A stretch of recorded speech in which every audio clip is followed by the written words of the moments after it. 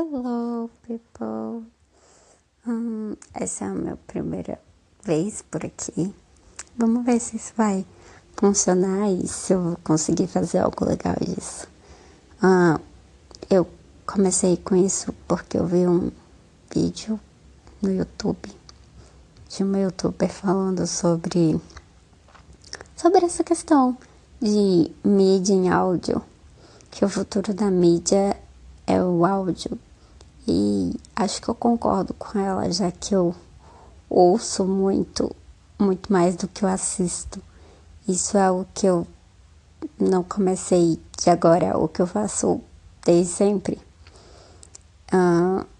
Isso é incrível.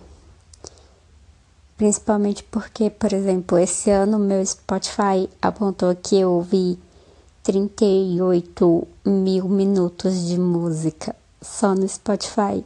Então eu ouvi música pra caralho. Então, tirando isso, tudo mais que a gente ouve, né? Porque o Spotify também tem podcasts e everything. Rádio, eu adoro ouvir rádio também. Acho que podcast é uma evolução do rádio, de certa forma. Agora a gente não se restringe a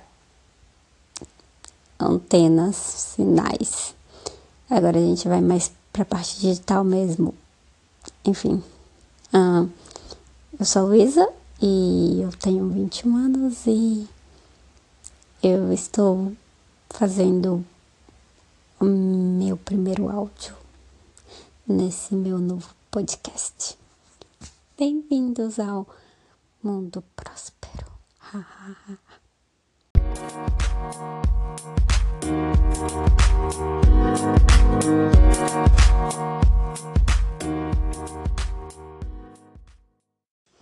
Oi, pessoas.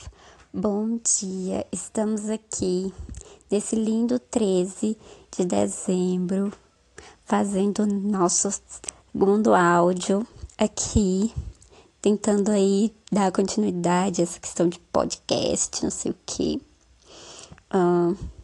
E hoje eu vim aqui falar com vocês, sabe, trocar uma ideia, não sei. Tava querendo falar de rádio e podcast, esse tipo de coisa. Eu acho que é bem importante essa questão, porque é toda essa questão de evolução, né, da vida e da tecnologia. Um dia a gente fala de televisão e outro dia a gente tem o computador e agora temos mais essa, saca?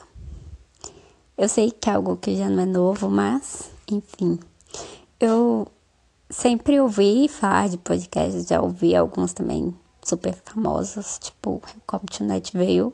Para quem não conhece, depois ouçam, é muito bom, é muito show e as histórias são muito loucas. Tem um livro também que eu também gosto bastante. Eu acho tudo a ver comigo e toda essa questão de ser algo tão, sabe, aleatório e estranho assim, mas é um estranho carregado de ironia e de referências da sociedade atual. Eu acho isso muito legal. Eu gosto muito de sarcasmo dentro de livros. Não é à toa que um dos meus livros preferidos é O Guia do Mochileiro das Galáxias.